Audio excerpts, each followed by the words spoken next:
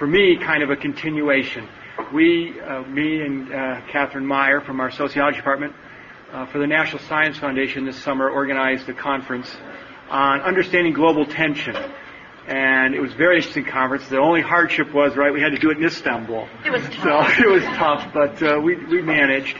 And we were hoping, and the NSF was hoping, that we would stimulate some working groups out of that conference who would then pursue one of the 6 or 8 themes that we had focused the conference around. And lo and behold, there are some working groups, and this is one of them. And while they were in town today, we wanted to take advantage of at least 2 of their number to come and give a talk. And there are 2 people who I think a lot of you know, but in case you don't, I'm going to introduce Phil Schrodt and Misty Gerner, are political scientists at the University of Kansas.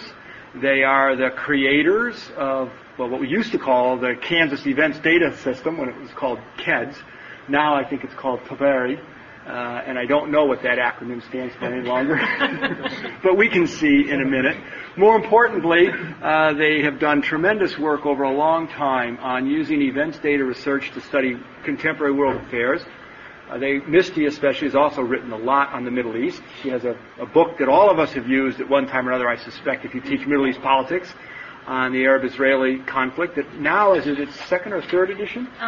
Second edition. And second edition on Understanding Contemporary Middle East. And the other one is 2nd edition of Contemporary Middle East. And that's with Jillian, right? Yeah. Jillian Schwedler, who's also part of this working group but is not here. Phil and Misty have written using their events data structure to study conflict in the Middle East. I've seen that often. So today they're going to do current events data analysis, current trends and events data analysis. I think the most important thing for me about Misty and Phil is that my traveling partners that my son and I have now gone to China with and Turkey with, and we've had a lot of fun over the years. I'm going to ask, before they take the floor, to have you go around and introduce yourselves, because I can look around the room and I don't know everybody. And if that's the case, I know everybody doesn't know each other. So I'm going to start with Bridget Coggins. If you just say who you are and how you're affiliated with this, that would be great. And then when they're done, Phil and Misty, you guys take over. Great. Bridget? I'm Bridget Coggins, and I'm pre-doc at Schrodt this year, and I'm a PhD candidate in political science. Hi. And my name is Deborah. I'm a PhD student. I'm a journalism. I came here today to cover the writer for tomorrow conference. Myron Jabber, First City Law Student. I'm from Davis Level. My name is Miller Food. I'm a first year law student. This has a lot of interest in this international relations. My name is Arthur Nancy. I'm a first year law student. Can you guys talk up? My name is Rebecca Rabb. I'm also a first year law student. Great. I'm Alex Wentz, faculty of legal science. Jennifer Green, I'm a PhD candidate in sociology. Alan Silverman, faculty of philosophy. Rick Herman, political science and sociology. Gina Garza, PhD candidate at the University of New York and Business Intelligence. Brett Kulisek, I'm a postdoctoral fellow at the National Center. I'm Phil Peswick. I'm an undergraduate in political science and currently in school on honors thesis. I am John Choi, PhD candidate in political science. I'm Tom Green. I'm Steve Carlo from the Sector. I'm teaching at And Dan Silvan from political science and national center. Peter Vaughn from the Department of History. And Mary Ann Tetro from Trinity University in San Antonio and Irish Brian Collins, political science department here at Ohio State and Wisconsin. Christian Davenport, University of Maryland. And part of the working group. I'm part of the working group. I'm Catherine Meyer from sociology, part of the working group. Okay. What we're going to do today is a general overview of event data with particular attention to what you gain and lose by using automated coding of event data. And it's a general survey in a lot of ways of the work we've been doing for the last 15 or so years. We're going to try to relate some of this to the specific issue of this workshop group, which is contentious politics or repression and dissent. So look specifically at the issue of when you move this from traditional event data, which tended to be interactions between nations or nation states, to sub-state actors and protest groups and so forth. What again are some of the trade-offs, the problems, the challenges there? I'm going to start with just a very brief definition, or just make sure everybody's on the same page of what we mean by event data coding. Talk about some of the differences between the original event data coding that were sponsored by the Defense Advanced Research Projects Agency in the 1960s and early 70s, and the contemporary work that's being done by our project and several other projects. Then talk about automated coding. Misty in particular is going to be looking at some of the experience that we've had we've done a lot of work on the Israel-Palestine problem, and some of the places this is working well, some of the places it has not worked so well. This is, again, as I mentioned earlier, you get in somewhat different sets of problems. Then talk about some current issues, the first being to get a general idea of how accurate is this stuff for predicting conflict. That's a different issue than understanding conflict, obviously, but it's one of the things that these projects have been used for. Look at the issue of scaling and of the extent to which you have to have complex codes versus simple codes. The answer is you can do a lot with simple codes. And the problem of multiple media sources. Then I think we'll probably skip over most of the last part. We've got a long list of where we see the field going and sort of useful, essential, and ideal features. All of our material, I'd start out by saying, is all of our software is open source. You can download it from our website. All of our data sources are posted as soon as we have them available. There's no data embargoes. We've got our own good secret stuff that we'll publish with, and you guys get the junk that's left over. Everything we do is open and freely available on the web. We've got a website that is on one of these slides somewhere, but you can, it's www.ku.edu/KEDS, KEDS. Which so far we haven't been sued over. So. And basically what's going to happen is Phil's going to pretty much lead things off, and I'm going to kind of jump in periodically. Right, yeah. Can you see over my head? Okay. Just to give this brief introduction to what event data look like, you start out with a stream of news sources. This is just an example of the sorts of newswire leads that we got out of the 1990 Iraq-Kuwait crisis. And the point is, it's not that we have 3 of them, it's that we have 30,000 of them coming through. And what we're trying to do is convert this textual data, in our case English language, into some sort of data that will tell us who's doing what to whom. In other words, pick out the subject, verb, and object of the sentence and put them into codes. Until recently, we've been using a event coding scheme called the World Events Interaction Survey that was developed in the 1960s by Charles McClellan. And essentially what it does is it's got 22 major categories. It's got about 60 minor categories with a total of 60, going from cooperative things like yield, giving up something, consultations, giving away things, grants, rewards, up to conflictual events like uses of force, expulsions, demonstrations, and so forth. And this is fairly typical of the sort of thing you see in event data, about 20 or so major categories of behavior. When we code the Iraq-Kuwait crisis, what you get are data that have a date, year, month, day, the actor, so IRQ is Iraq, the target, who something is being done to. So here Iraq is assuring Egypt probably that it's not going to invade Kuwait. And the WISE code is, these are the 3-digit codes, so 05 is assure or something like that. So again, the key is that you get, tens of thousands of these events over time. What we've typically done is scaled these. This is a scale that Joshua Goldstein, who was an American, who's best known now as the author of the Joshua Goldstein, who wrote the undergraduate IR textbook, came up with to basically assign numerical values. And the next 2 or 3 graphs that I'm going to show you are what we call Goldstein scaled versions of the event data. In other words, we simply assign a number to each one of the events. A military engagement is -10, a concede power is +5, and so forth. And what you're going to see is a time series of those. Can you go backwards just one? Sure. That one? Yeah. And one of the things that's really important about this, and part of why you'd want to use event data, is that it turns out that it's just impossible for human beings to keep track of everything that's going on. We all think that we're keeping track. We all think that we're following the news really intensely, but in fact we're not. And so by being able to code and then collapse things into Goldstein scales or into other ways of combining the data, it allows us to see patterns that as human beings we might miss just because human brains can't keep track of as much as is going on. Right. Yeah.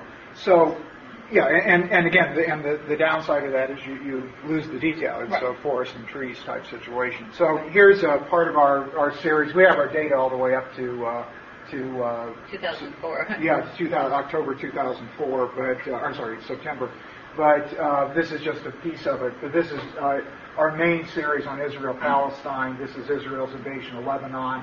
This is the outbreak of the first Intifada that then kind of decays gradually. The one positive spike indicating positive interactions is, of course, Oslo. And then after this, you get this messy series of the post-Oslo period, which combines cooperation and conflict. And this is a fairly typical sort of event sequence.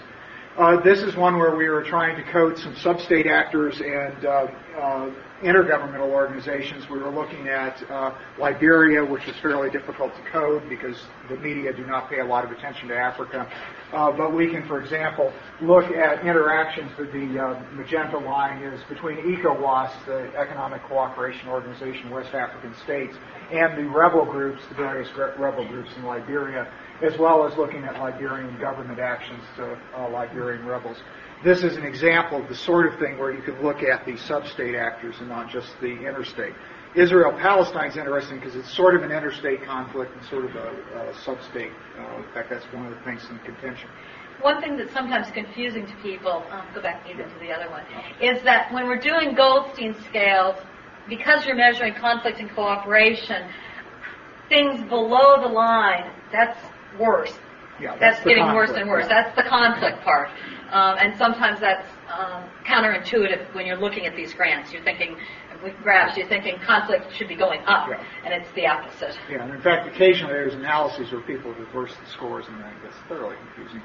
I'm going to actually skip through these. Yeah. So again, the advantages: it summarizes a large amount of information. It can be analyzed using statistical methods. That's generally the purpose of this is to use it as independent or dependent, or often both, variables in a statistical analysis rather than simply doing graphs.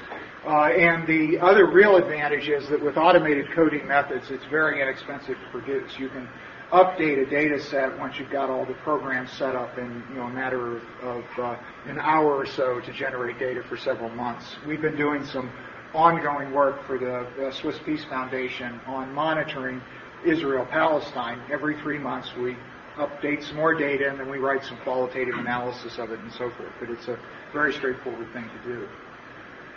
The downside, it's a summary. You don't have context. It's just who did what to whom. It's very noisy. As you saw, you get a lot of noise. This is not a smooth time series by any means, so you need to either smooth it statistically or use let it get absorbed in the error term. And then the other problem we found is the statistical methods for analyzing this are not all that well developed. Because what you've got is a nominal time series. Most statistical methods are developed for a interval level time series, like interest rates or stock prices or whatever. And this is a nominal time series, and there's not a whole lot of stuff out there, but we've done some development along those lines. Event data were originally developed in the 1960s, and the data sets, most of the data sets that are available, like in the ICPSR, these older data sets from the 60s, They had a nation-state orientation. They tended to try to cover the entire world. In other words, every country or virtually every country. They were all done with human coding. The methods for doing automated coding were not developed at that point. Generally, the source texts were Western newspapers. In fact, primarily it was the New York Times. There was one data set that claimed to be monitoring like 30 sources, but in fact, the density of events that supposedly got out of these 30 sources was less than the New York Times one, so it's a little skepticism there. And finally, the statistical methods. Models were very simple. They're frequently nothing more than crosstabs. Though sometimes the simple models are what you need. Examples of this, the World Events Interaction Survey, the COPDAB, which is Conflict Event Conflict and Peace Data Bank, CREON, which was done here at Ohio State, the World Handbook, which is still being updated, BCAL, Behavioral Correlates of War, is a very nice data set, though it's just covers crises. So there are about half a dozen or more of these data sets that were developed during the 1960s in this early phase. These things sort of faded out in the late 1970s, partly because they were simply too expensive to maintain. And once the Defense Department backed out of it, people couldn't afford to maintain these. So you went through a lull when there was not that much event data collected. This revived in the early 1990s with the introduction of automated coding and a couple of NSF-funded projects. But these newer data sets tend to be different in several different ways. First, a lot more focus on sub-state actors and on non-state actors such as ECOWAS and so forth. Most of the existing data sets, there's one sort of exception, are focused on single conflicts. In other words, rather than trying to do the entire world, you focus in on a conflict or a conflict region. We've done data sets for the Levant, Israel, Palestine, Lebanon, Jordan, Syria, Egypt. That's it. Yeah, we did one for the Gulf. Yeah, we did one for the Gulf. We've done one for the Balkans, the former Yugoslavia, and West Africa. We've got a set that basically goes from Mauritania down to Cameroon. And that by focusing in more, you get a lot more detail, particularly on sub-state actors. We use automated coding. Basically, everybody uses automated coding now. We primarily use text from wire services, which still have their biases. Wire services tend to cover things that are important to people that have lots of money. But you don't run into the editorial problems that the New York Times allocates typically about 3 pages for international news. There's not much you can put on 3 pages. Reuters or AFP, in contrast, have about 1,000 stories per day. And then finally, much more complicated statistical models. The 3 main data sets that are available now, there's a data set that this is no longer being maintained called PANDA, something political and nonviolent direct action or something like that. Protocol for the Analysis of Nonviolent Direct Action. This was done at Harvard by Doug Bond. IDEA is the more recent update of this. This is a comprehensive data set, and Craig knows more about this than I do, or than we do. And then finally, the new one that we've got is CAMEO, which is Conflict and Mediation Event Observations. This was developed specifically to study mediation, and it's optimized for automated coding. Want to say anything else on that? Just a couple of things. Part of what we discovered when we started looking at, we started out doing machine coding in Weiss, as Phil suggested. And we did that for a couple of reasons, including the fact that we wanted, when we first started doing automated coding, which is now taken for granted, it was not taken for granted. It was viewed as very weird and far out and unreliable, and so we needed to work with impossible, couldn't be done, we were idiots to try, and so we really had to deal with an existing data set like Weiss so that we could make good comparisons with it. But as we began to do more work on mediation and on sub-state actors and in the post-Cold War period, we realized that Weiss was totally bound by, and understandably so, its Cold War framework. And so in creating CAMEO, even though the focus is on mediation, conflict and mediation efforts, we've been trying to more generally expand it out to include the kinds of events that are happening in the post-Cold War period that weren't really included in Weiss. And that means everything from including a lot more cooperative events than Weiss included, but also trying to be more subtle in the way we talk about force.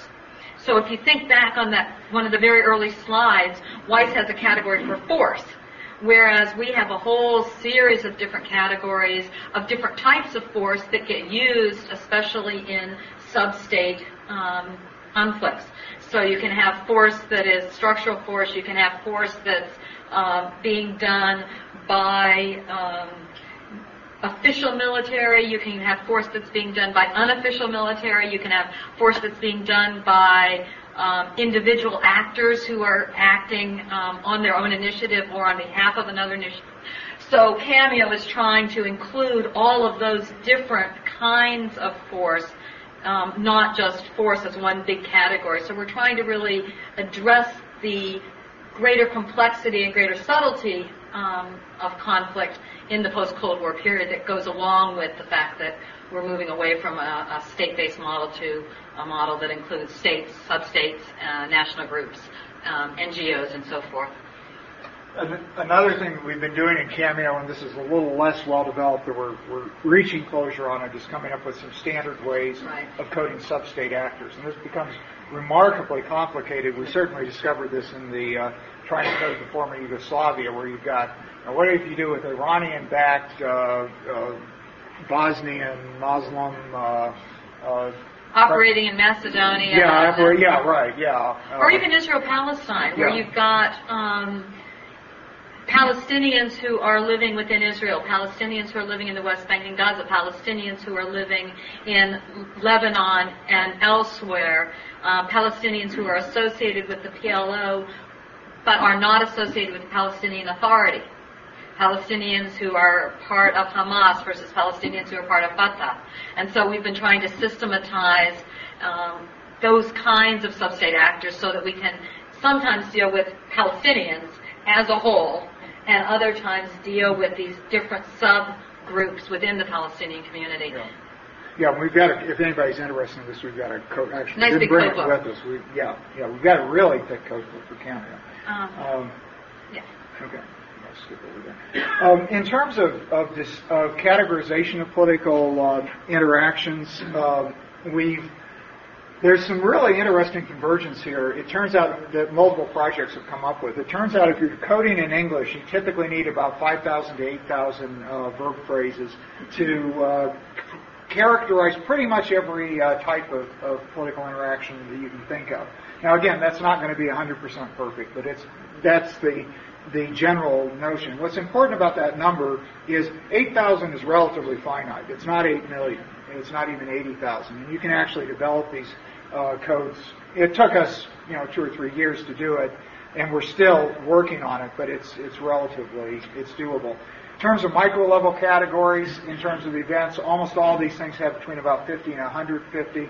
And in terms of macro level, the ones I showed you earlier, it's typically about 10 to 20. And a number of these projects have come up in the same numbers. So this is the level of detail that you're typically looking at. It's also worth pointing out that we have not done a lot but it is possible to do the same kind of coding work in other languages. Mm-hmm. Very early on, we experimented with doing it in German, which turned out to be much easier than English. Yeah. And we've not pursued that since then because we haven't needed it for our own work. But there's absolutely nothing about this approach that couldn't be used for other languages. We just haven't pursued that. Yeah, for machine coding, in fact, English is one of the most difficult is a difficult language, both because its vocabulary is huge, it's massively larger than most languages, and it also doesn't use case markings. So you can't tell from the form of a word whether something's a subject or the object, for example. Not most, but a lot of languages do that. So somebody wanted to do Spanish or if you'd like French. To do Spanish, French, Arabic, please. Please, somebody do Arabic. We would be really happy if someone would do Arabic. Japanese. All right, sorry. Go on. Okay, advantages of machine coding. Some of these are obvious and some of them aren't. We'll start by saying the reason we got into this in the first place is that it was the only way we could afford to get data. We wanted to study the contemporary Israel-Palestine conflict, and we didn't have $200,000 sitting around with no better use for it. We didn't have it, period. And so we needed the data. And so the reason we did it was we could do it relatively inexpensively. But we found there's a bunch of other advantages, and if anything, I would argue these in some ways outweigh the issue of expense. First, it's transparent. You know explicitly what your coding rules are. They're a combination of the program and the coding dictionaries. You know exactly what they are. Which is very, very different than the older coding schemes.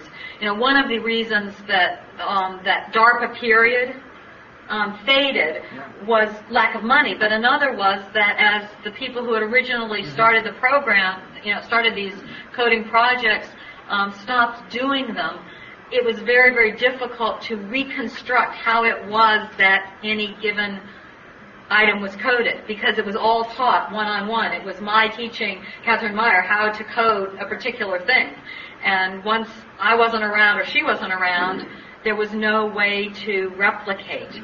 Whereas with machine coding, because the coding rules are transparent and explicit in the dictionaries, you can always see how it was done. You can disagree with it and change it if you want, but you can always know how it is that we came up with the data that we have.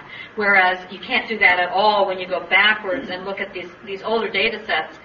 You're clueless how they came up with the data. It may be good, it may be bad, but there's no way of knowing how they coded.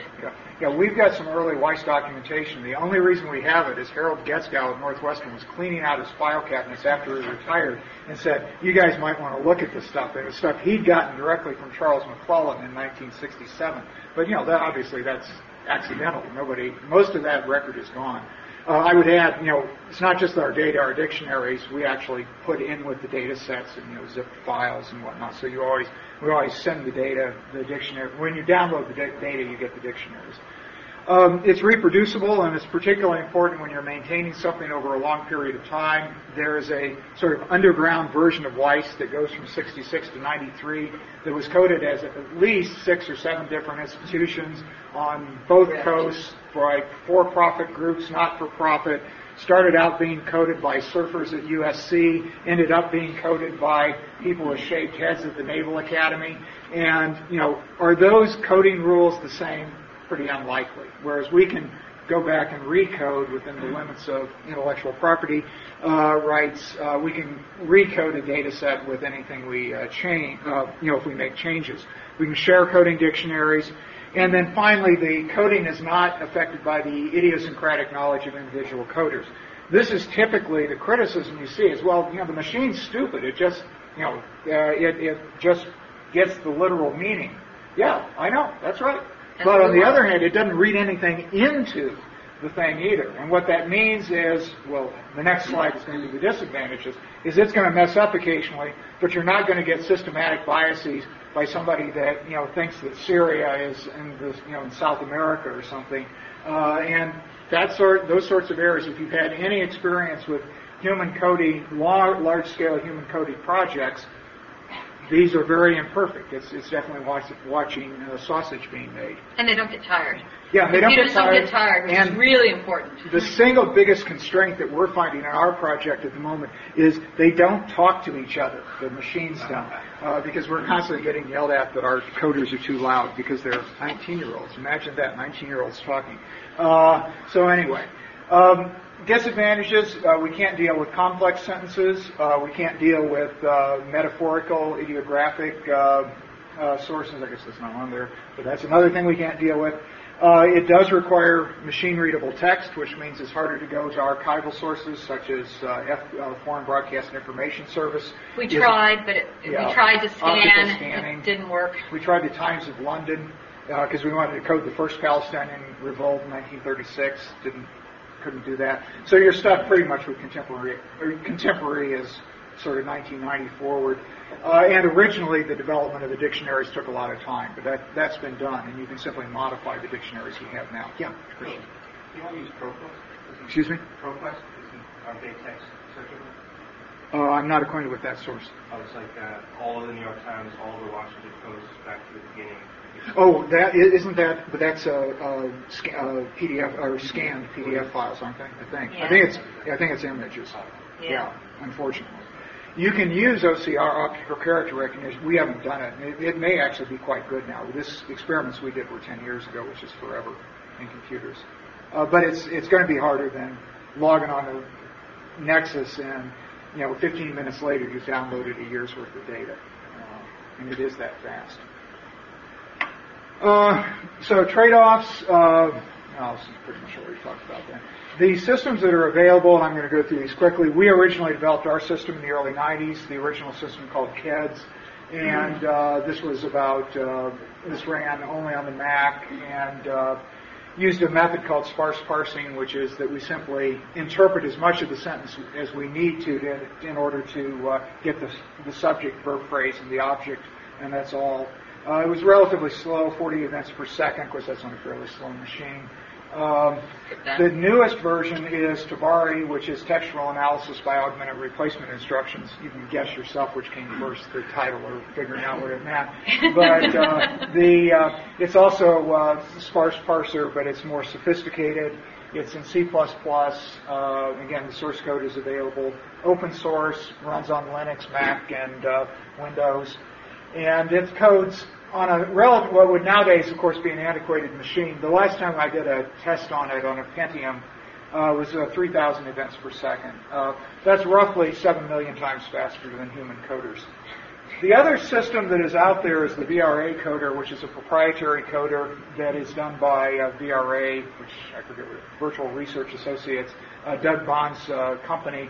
And it's a full parser. It parses the entire sentence, which means it's able to deal with subordinate phrases and so forth in a more sophisticated way. My understanding is it's pretty much hard-coded for the IDEA system, though I'm not completely certain about the details. Operates on Windows, and because it's a full parser, it's much slower. Still, 2 events per second compared to humans can reliably code about 6 events per hour over a long period of time when you take in training. That's still a lot faster than human coding. And the reason the speed thing is so important is that if someone is interested, like if any of you are interested in using this sort of thing, but you don't like the categories that we're using, or you feel like they're not appropriate for your own project, you can change the dictionaries and then recode the whole thing very, very quickly. And that's, again, something different from human coding, and that's why the speed is so important. We all got kind of stuck in the Cold War framework because it was human-coded, and we got stuck with a particular coding framework because whatever coding framework things were coded in was what you had to stick with. Now, because you can recode so quickly, you can say, well, this Cameo thing doesn't really fit with what I'm interested in doing. I'm really much more interested in focusing on these other topics. You can change the dictionaries, and then you can just recode the whole thing very, very quickly and get your data without having to invest 2 years that we invested in doing it. So that's why we keep stressing the speed of recoding. Yeah. Our feeling, and this certainly hasn't taken over yet, is that where we would like to see event data analysis in another 10 years or 5 years or whatever, is that the norm would be a customized data set, right, or a customized coding scheme. Because I think dependence on things like Weiss and Kopf have held things back. And that if you're doing a study of former Congo Zaire or something, there's going to be some very specific activities that you're going to be interested in, like interaction with mining companies or something, that are not going to be in Weiss. Well, code, where you need custom stuff, code custom stuff, and then things like meetings are meetings and foreign aid is foreign aid, you leave that alone. But being able to do these customized things, I think, is going to give it's going to bring the data in line with the theory, and that's what we want all along, rather than, having the data drive the theory. Yeah. You're stuck with these data, and you're trying to figure out what questions can you ask given the data that you have. Exactly. Yeah, exactly. By doing it this way, you can say, what are the questions I want to answer, and how can I then futz with the data a little bit and get the answers that I want. Just some comments on how this might apply to contentious politics, the subject of this workshop.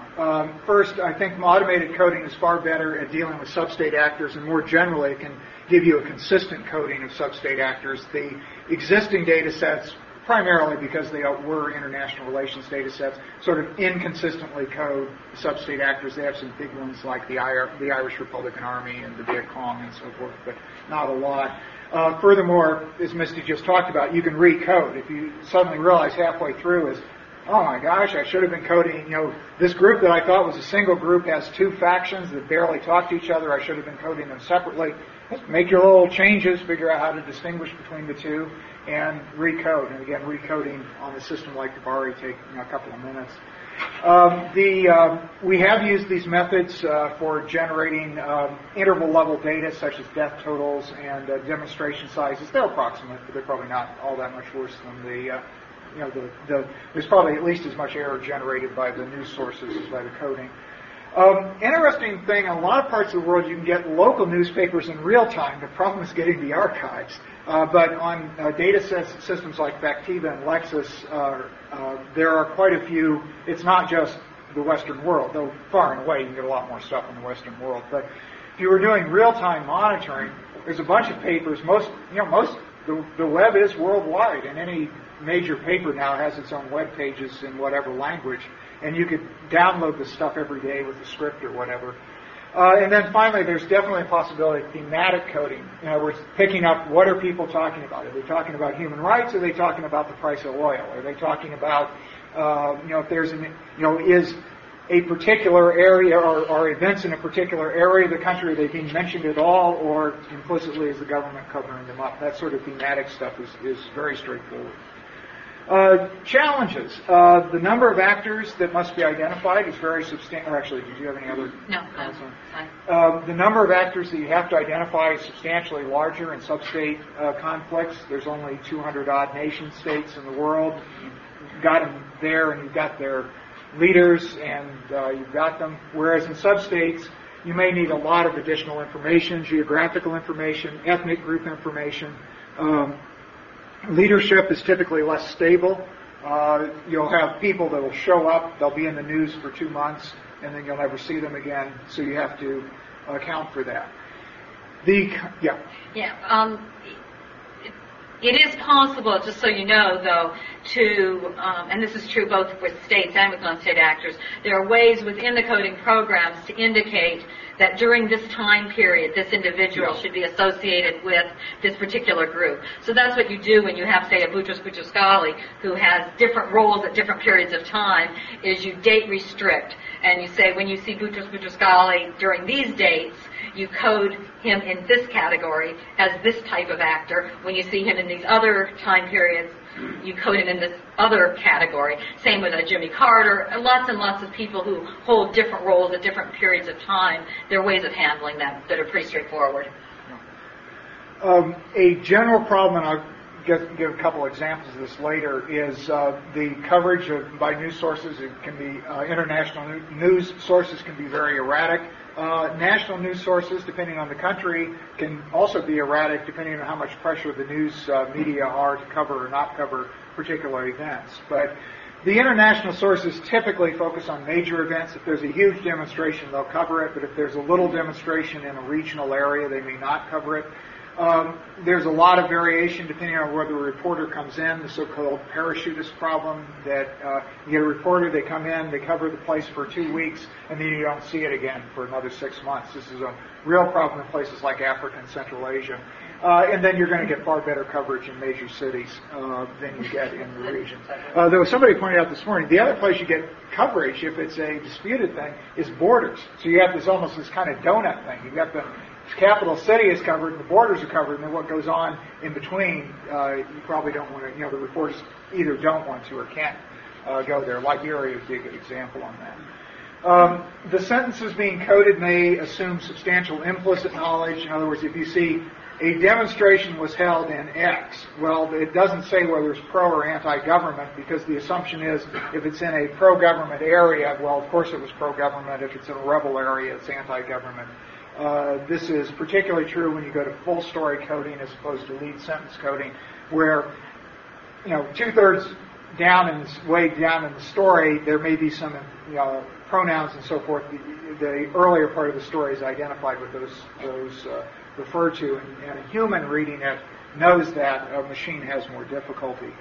You've got the problem of lack of access of large parts of the country. This is true even in Iraq right now. One of the complaints about coverage in Iraq is the reporters aren't going out anymore for some strange reason.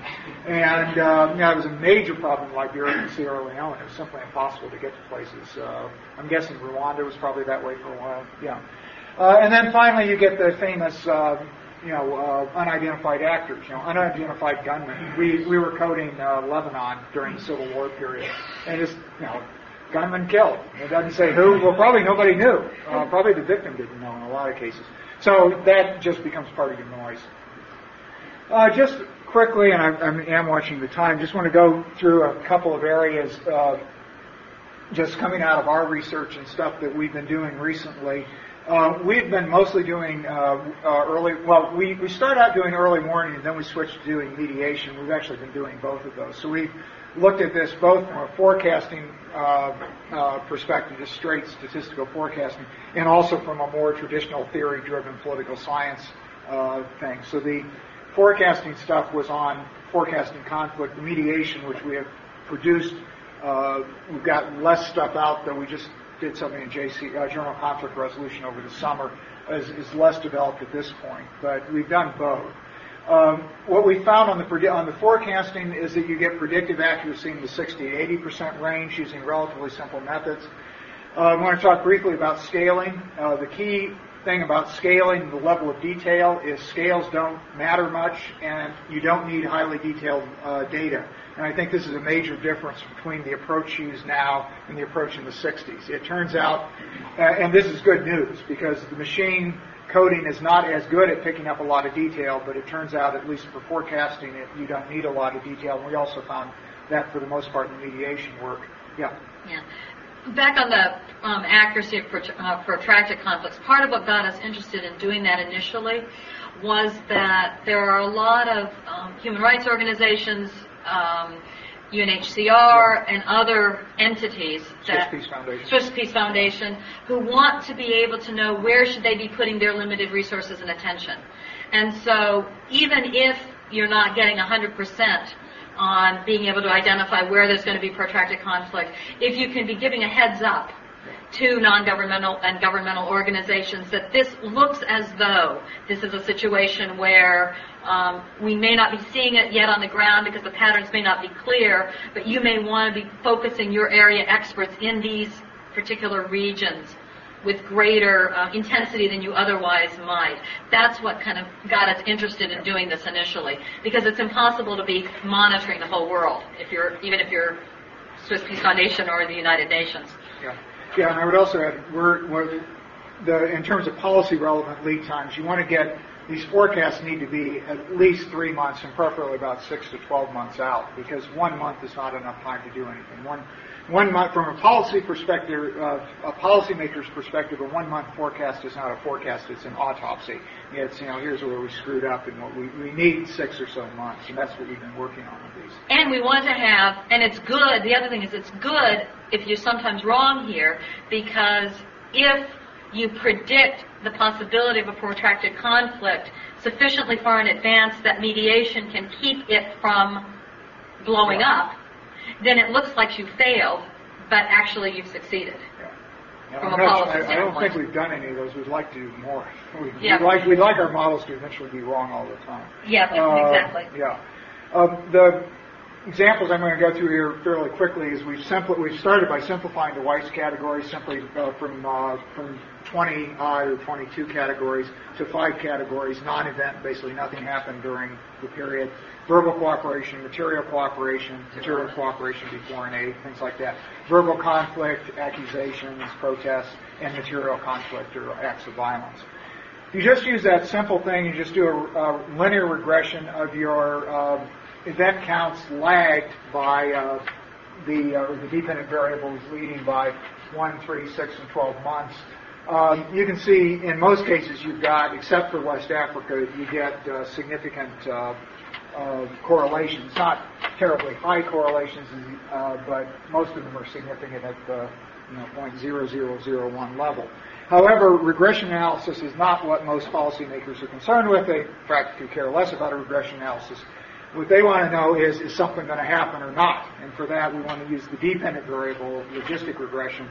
And it's just a dichotomous variable as to whether the level of material conflict is above, and look at two different levels, the 50% and 75% level at a couple of lead times.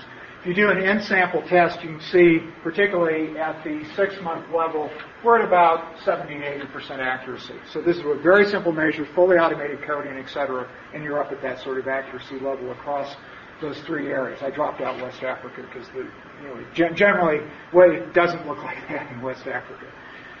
If we do out of sample, there's no point in doing in sample because we don't live in an in sample world. The accuracy drops, but does not drop dramatically. It drops about 10 to 20%. So you're still at a level of about 60, or in some cases, as high as 75% on that. That's a 1 to 3 sampling 3/4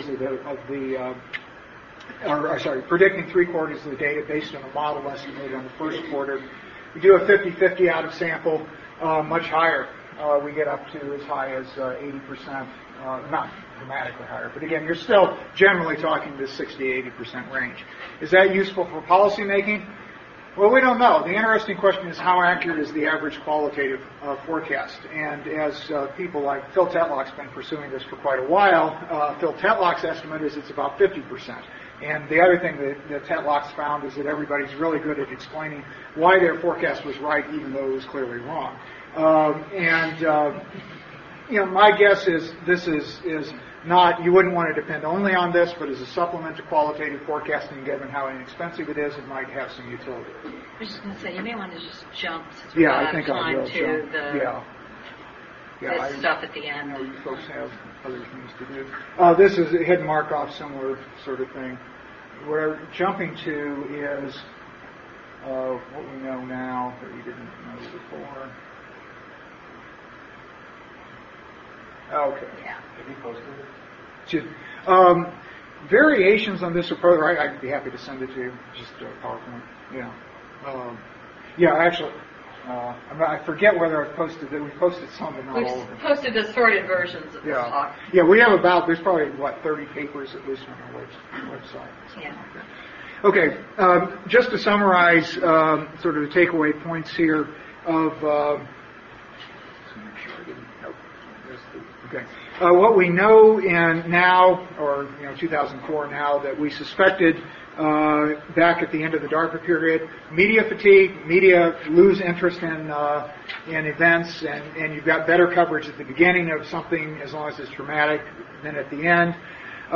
Weiss, or things like Weiss, like Cameo, CopDab, and so forth, probably do in fact code most of the relevant political interactions. We haven't come up with any dramatic, large amount of stuff that was being missed. We know that human coding has about a 25% error rate. We've done some comparison on human machine coding. We know that it is simply impossible for human coders to keep up. And in fact, again, the last large-scale human coding project was closed down about 6 months ago, partly because they just couldn't keep up with the data. We know that comments in meetings are about 30 to 50% of the data. In other words, the stuff that a lot of what the media covers simply are visits, individuals talking to each other because it's easy. And the other thing that they report disproportionately are violent events. And if you're interested in political violence or contentious politics, that's useful. But if you're interested in structural kinds of things, it's problematic. Right. Yeah. I mean, one of the big if you've got a structural problem like a famine, or your unemployment rate is going up 2% per month or something, that'll show up as a single story where somebody has gone in and said, wherever Rwanda has rising unemployment, everybody's worried, but it's not going to show up on a day-to-day basis the way protests or something will. Okay, stuff that we know now that we didn't know, we know now that we can use machine coding to get accuracy as high as human coding accuracy, and I think you wanted to mention that's not hard to make. In fact, I showed this to Russ Lang, who did BCAL, and he said, "Why do you keep bragging that you're as good as human coders?" It's better than human Yeah, coding. human coders are so awful that it's more consistent, it's more transparent, it's more reliable, and it's more valid. Yeah. So I think on all those grounds, and we did that in some earlier work. We're not just making that claim, but we did a series of things where I did a lot of field research and compared my field research in the Middle East to what we were getting doing this work to make sure that this stuff was in fact valid and reliable. Yeah. We've now got, of course, huge, unbelievable amounts of data available on the web for free. You can sit at your desk, download it. We've learned that there are certain categories within WISE. Some of these were well known even in the human coding days, but that simply cannot be consistently differentiated. They shouldn't have been there in the first place. And our things like Cameo and I think to a large extent IDEA have eliminated these, so we're merging categories that can't be differentiated. They are theoretically important. That's really important. They're theoretically important, but they can't be differentiated from news sources because the reporters themselves don't use the words consistently. Right. Yeah. Scales and detailed coding add relatively little. Should I mention? We know that news sources vary dramatically. We had expected when we got into this, well, first, there wasn't much of this done in the human coding days because people simply coded a single source, the New York Times. Well, if you don't compare the New York Times to anything else, you don't know whether it's biased or you've got a sense that it's biased. But whereas what we had expected to find, we started coding international and regional and local sources. So, major Reuters, a major national level newspaper, and then local papers. We'd expected they would be concentric circles, that the international would code the least, the regional would code somewhat more, and the local would code all sorts of stuff. Doesn't work that way. They are intersecting, Venn diagram type things that sometimes an international source will pick up something you don't find in the local paper, maybe because the government is suppressing it, maybe because the reporters were out covering something else the other day. It's complicated. And then trying to merge these things is another issue that we still haven't really, this issue of splicing data from multiple sources is something that we're trying to deal with, but it's hard. And then finally, that we want regionally specific data sets because they give us more detail than the global sets. I think that's the last one. Yeah. I think I'll just stop there, and we'll be happy to take questions. Let me jump into one sort of remedial question. A little louder. Okay. The remedial question before I get to the subject one is educate me about the difference between Tabari and Cameo. Cameo is the coding system. Tabari is the program. Right. And the two are completely. The Tabari can code any system that you can write dictionaries for, whereas Cameo is a specific thing. But the two are kind of. So think of it as the same as. We still call it the KEDS project, but KEDS versus WISE. Right. I understand. Okay. Substantive question. Substantive question. What you are calling your policy relevant, or potentially policy relevant, lab predictions that you gave the tables. Right. In effect, it's time series, and there aren't separate independent. Am I correct in saying there aren't separate independent variables? So it's in effect, let's see what we can do 6 months out in terms of this pattern predicting to that? We did some of that earlier, but now the examples I gave earlier, there's an explicit independent or dependent variable of the level of conflict. Okay, but what is the independent variable? The independent variables in those studies were the other types of activity going on in the system. It's a very simple. It's not it's a data mining model.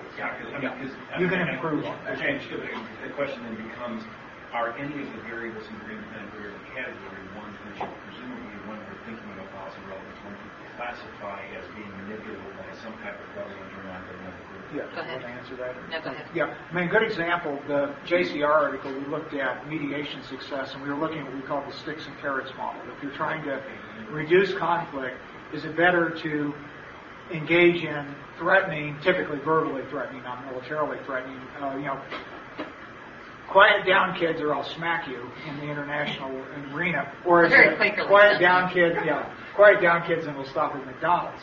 And again, this is, it's Colin Powell talking to the Israelis and Palestinians. And those were very explicitly and it turns out it's a combination of the too. And Goldstein and Pivahouse also did some stuff on that in Boston, on Serbia. Right, and then Goldstein, Pivahouse, Gerner, and Ilhami also did some triangular stuff. Yeah. Trying to look at that. That would be an example. Yeah. I knew all this. It's very interesting. I guess I was struck by a couple of things. So, first, even though you've moved away from the nation-state model, there is a lot of anthropomorphism in the categories. You have various kinds of groups, NGOs, and so on, that are acting like they're people. Right. And so I guess I'm wondering, how do you understand that? Is that just a metaphor? If so, why that metaphor? Or is it some other metaphor? And if not a metaphor, what is it? So that's question one. The other one is, I'm wondering about what events are. At various points in your talk, it sounds like events are out there in the world, and newspapers may more or less accurately reflect those events or pick them up. Other times, it sounds like newspapers themselves are pursuit of events. So I'm wondering who decides what events are, and how do we know what events are, I guess, beyond what we know. Second part. Yeah, let me try to speak to the what is an event, because I think this is our biggest. I think it's the biggest weakness of event data coding myself, and Phil and I debate this. But for the purpose of what we do, an event doesn't happen if it isn't reported in a public source. And we're thoroughly aware that that leaves out tons of work, which is why we're always stressing that this should be combined with other kinds of research rather than being the only kind of research. An event is something that a newspaper or other public source reports, that X does something to Y. So it leaves out anything structural, as we mentioned. It leaves out things which are secret. It leaves out a lot. But it also gives us a big picture and gives us some clues about where we might want to look in more detail for some of the other kinds of things. Now, your first question, though, was about metaphors and... Yeah.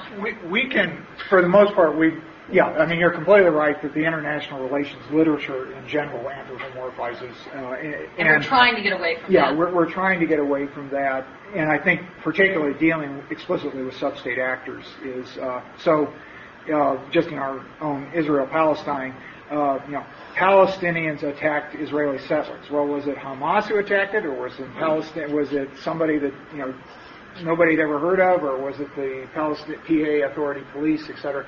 Getting that sort of differentiation.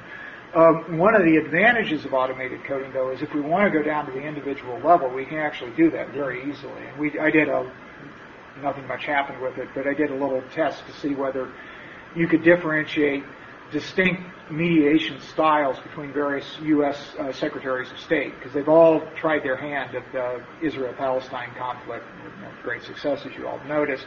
And I just wanted to look at, particularly sticks and carrots type issues. And yeah, you could differentiate those individuals, and hypothetically, you could put that into your model. So I think but yeah, the overall, yeah, sure, it buys into that particular mode. I mean, we're still, even though we've moved a great distance from Weiss and from the old style event coding, I think we're products of the fact that that's both how we were trained. And so we're pulling ourselves in a direction that is different from the way either of us were trained. So one example of that is that our actor codes now, for an actor, we can either code an actor in one way, like a state, which is very anthropomorphic. We can code with... We experimented for a while looking at state, role, individual.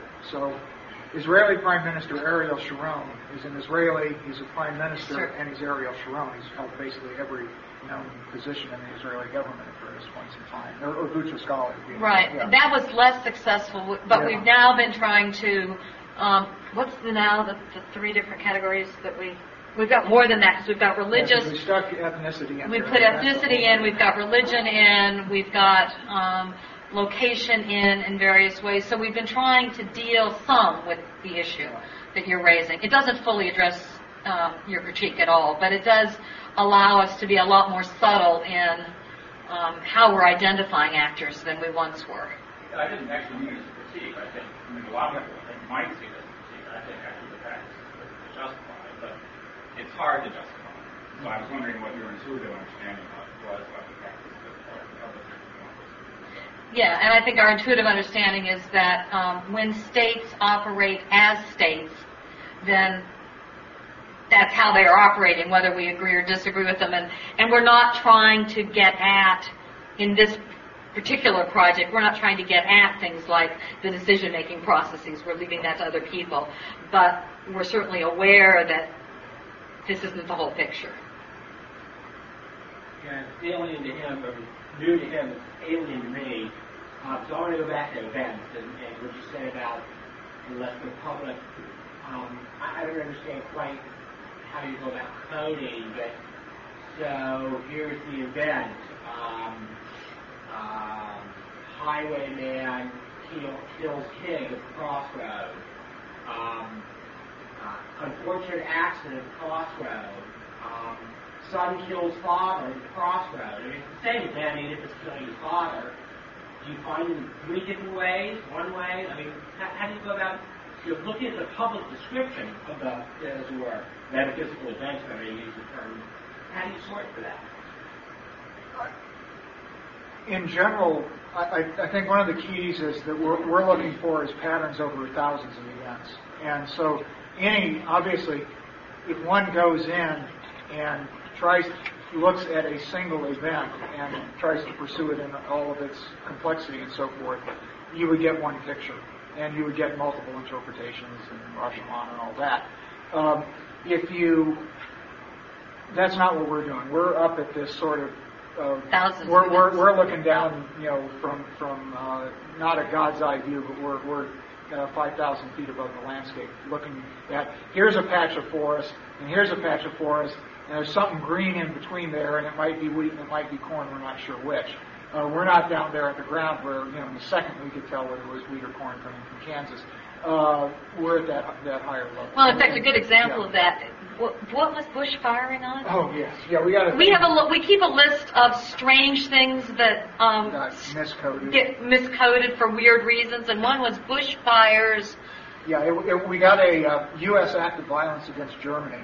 Right, and it turned out it was a Reuters report that was bush fires in somewhere in Germany, Berlin or something, which was brush fires is how it would normally be in English. Well, Bush was interpreted as the president, fires was interpreted as force, and so suddenly the United States was engaging in force against Germany. Yeah. But when you're dealing with thousands, right? But when you're dealing with thousands and thousands of events rather than just one, it just becomes part of the noise, and it disappears. It becomes irrelevant. Part of Alan's question, though, I think, is that you're going to accept what Reuters or any other source says it is. In other words, if Reuters says it's a highwayman, it's coded as a highwayman. Not real. Again, you usually don't. That's where a highwayman would not be coded. I'm sorry. Yeah. So or a gunman. If Reuters says King does X, yours takes King, and just on the fundamental level, right. It's not a derivative, it's literally a code, not a question, but it's a code taking the text that's there. Yes. Right, yeah, it's a literal. That's the answer. Right. Yeah, so it's a single sentence. We've done full text coding and we've done paragraph coding, but generally it's the lead sentence, which gives you the who did what to whom.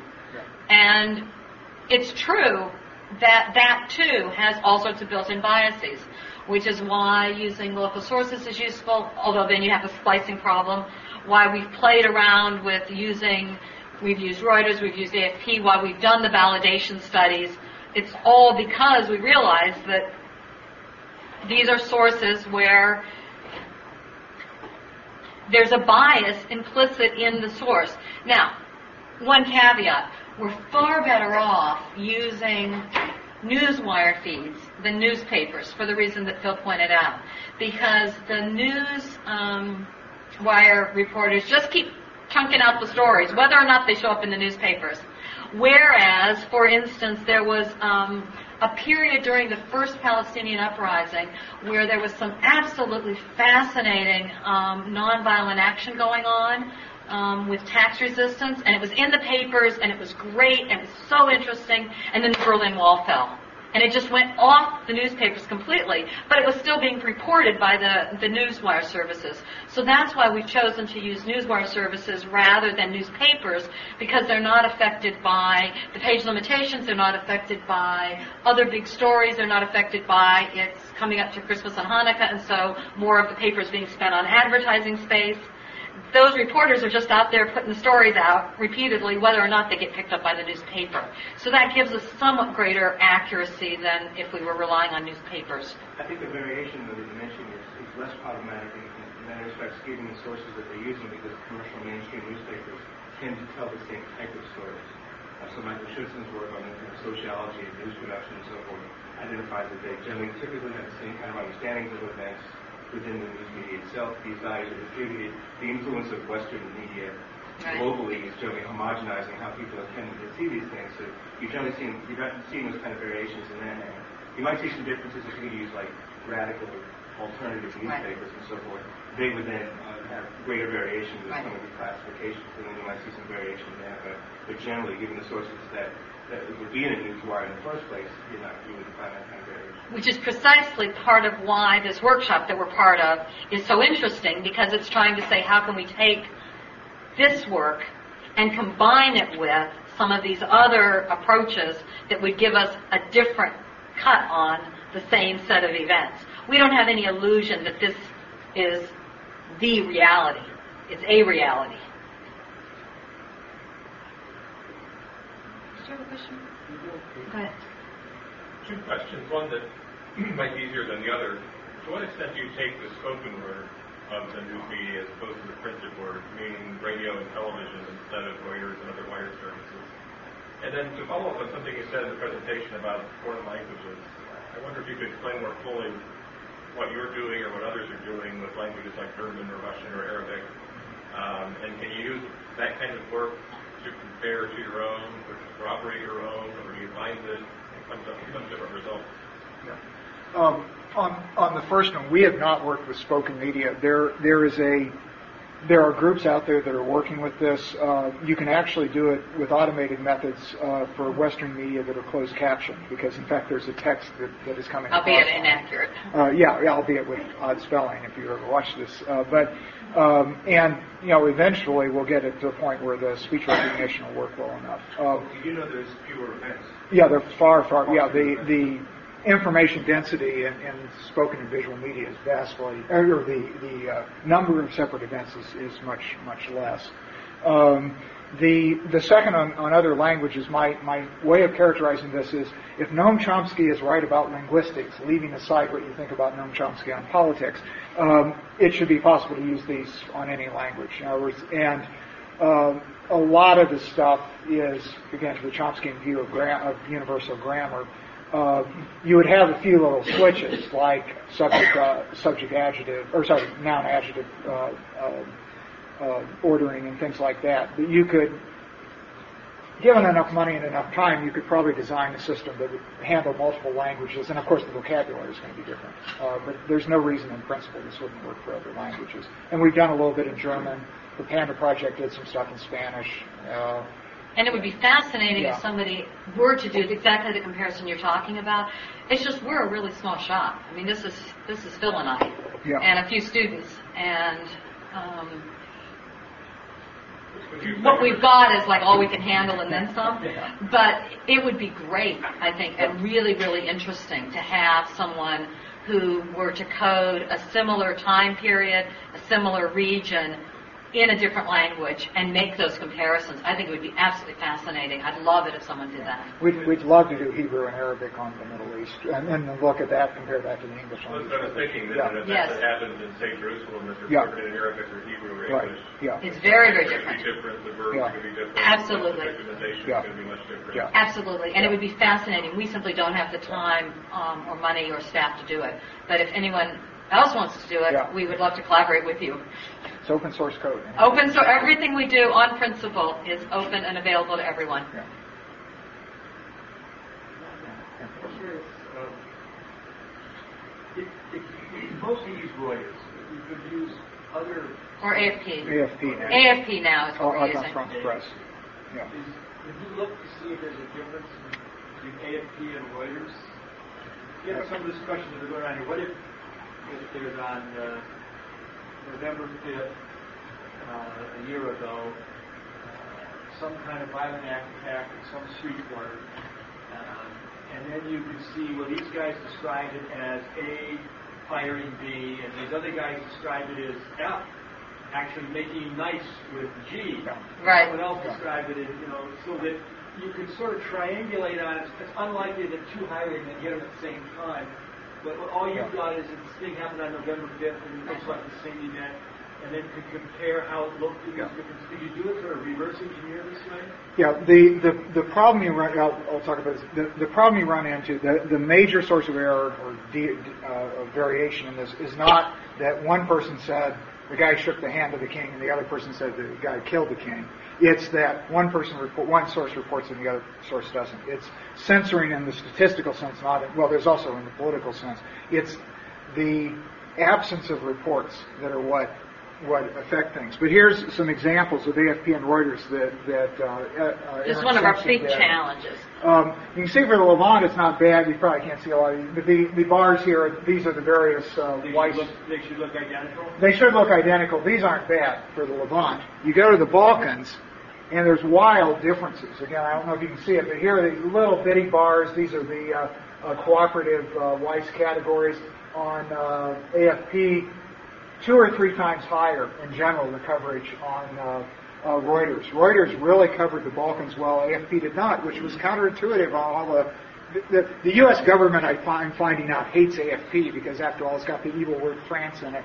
But what you would have thought, if these are lackeys of the French, they'd be covering the Balkans in more detail. It didn't work that way. Another example. This was from a paper I did at ISA last year. For the fast. We were looking at the number of stories we found just using the Nexus search string Palestinian killed. I forget what the period was. The most stories we found was AFP, 18 stories. The LA Times, under identical period, only had 3. New York Times, the Great Gray Lady, only had 4. Jerusalem Post, curiously, only had 6. Yeah, but of course, we all know about the Jews, or probably a lot of people here know. And here, what you basically find, this is a death count from Palestine Red Crescent. You got a large event that involved a large number of deaths, like this one. Everybody covers it. But if it's low level, you get kind of sporadic coverage. So, for example, the Washington Post and the New York Times both covered 4 of these events, but they weren't the same 4. 2 of them overlapped, and then 2 didn't. And that's, again, this triangulating among multiple sources. But it's the lack of reporting that's the big problem. And then the one other real challenge is that AFP reports much more detail. They report the same story repeatedly as they get more detail over the day, much more so than does Reuters. And so we've had to filter when we use AFP. And the risk of filtering, of course, is that if you have the identical actor A doing the identical action to actor B on 2 different occasions on the same day, we lose that. But what we lose is far less than the overcounting we get with AFP reporting each time they get one little extra bit of information, they put on another news story. And so suddenly you have AFP showing, 20 Palestinians killed when it was really just 1, but it's reported 20 different times. And so we now filter AFP to avoid that problem. But we still have not, it's one of our challenges, is we still have not fully figured out how to splice together Reuters and AFP, because we got about 4 years overlap. No, we have 10 years. 10 years of overlap. But Reuters goes back for the Palestine question all the way back to 79. And we want to be able to go back that far, but AFP doesn't go back that far. So we're trying to figure out how to splice accurately so that we can get a time series that's actually meaningful for 30-some years. follow-up. 35 years. Again, it's not to make more work for you. I think somebody should. Are you volunteering? Yeah, right. Yeah. Could you fund it? Should investigate with AFP and New York Times why there is this difference. Because it could be that there are editorial rules of evidence that are more stringent in the New York Times. I remember years ago when I was living in Washington working in the government, we tended to discount AFP. We didn't trust it very much. We thought it reported all kinds of stuff that was not true. And lots of stuff that was true, but the noise ratio was higher than some other media. Well, I have no proof that that's in fact true. It was just the rumor of war back then. But I wonder if there are different editorial standards here that are going to explain some of these differences, and whether some enterprising young journalism student can investigate, what's leading to this. Is it really 18 different acts, or is it somebody said they would take these numbers more easily, and another editor said, no, I want more confirmation on this from 4 other sources before we go into print? No, I think that's really interesting. But I think what is kind of revealing here is that we do have the actual numbers here, and so that doesn't invalidate your question at all. But it is interesting that we can actually look at and say, okay, how many people in fact were killed? You say that's Red Crescent. That's Palestine Red Crescent, and we use Palestine Red Crescent for Palestinian deaths and kind of triangulate a little bit with Beit Salem for Israeli deaths. They're pretty darn close, and we've 10%. And we've met a number of times with both groups and feel pretty good about their accounting. In both cases. I don't know how others of you feel about their accounting, but we feel like they're both pretty good, accurate sources. So, but I still think it's an interesting question.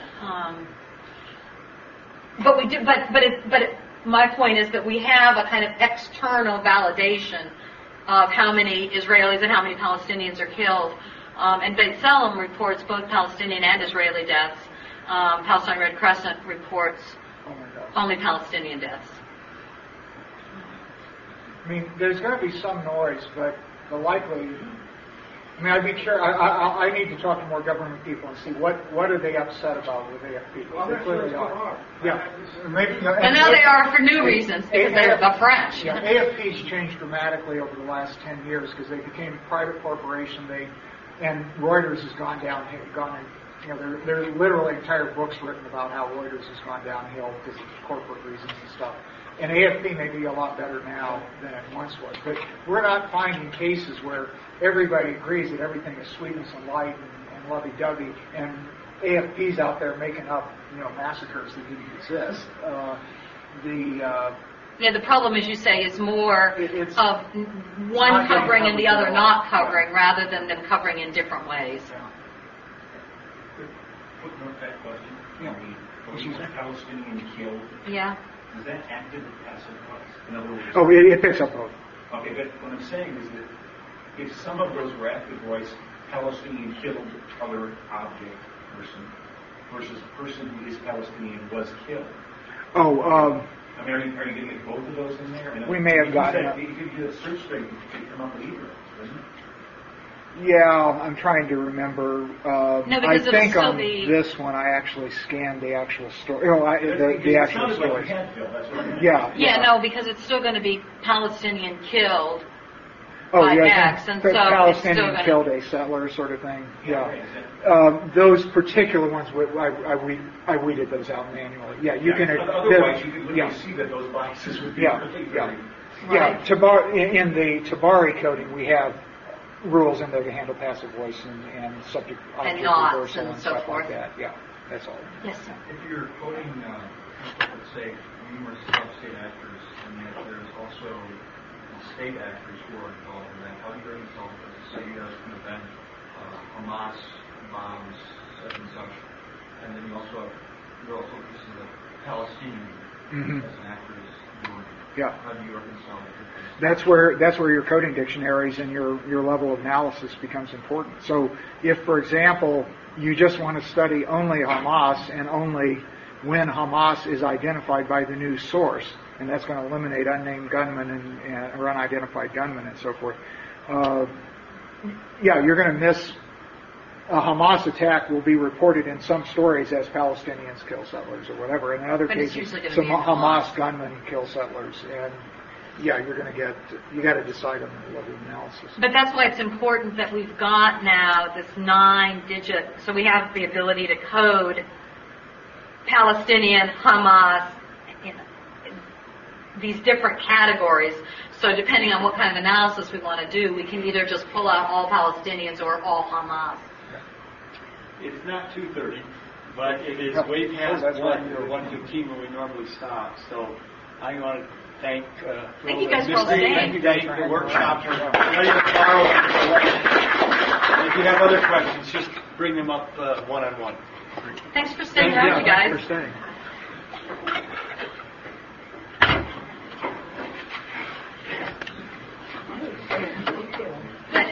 Then it still has a few corrections. Oh, okay. You did Yeah. have, so you might as well keep this. Yeah. Right. Yes. Yes.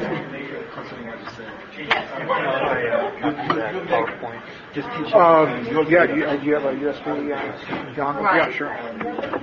Talking about system level structure, Right. structure and political structure. Right. As far as I understand, so protracted social conflict has, nothing to do with structural system level. No. I wasn't clear. That what I was trying to say was simply that our data set is trying to stretch the limits away from simply relying on and expand more generally. And that in addition, we're trying to find ways to put in structural variables. Yeah, I mean, that was what I wrote you.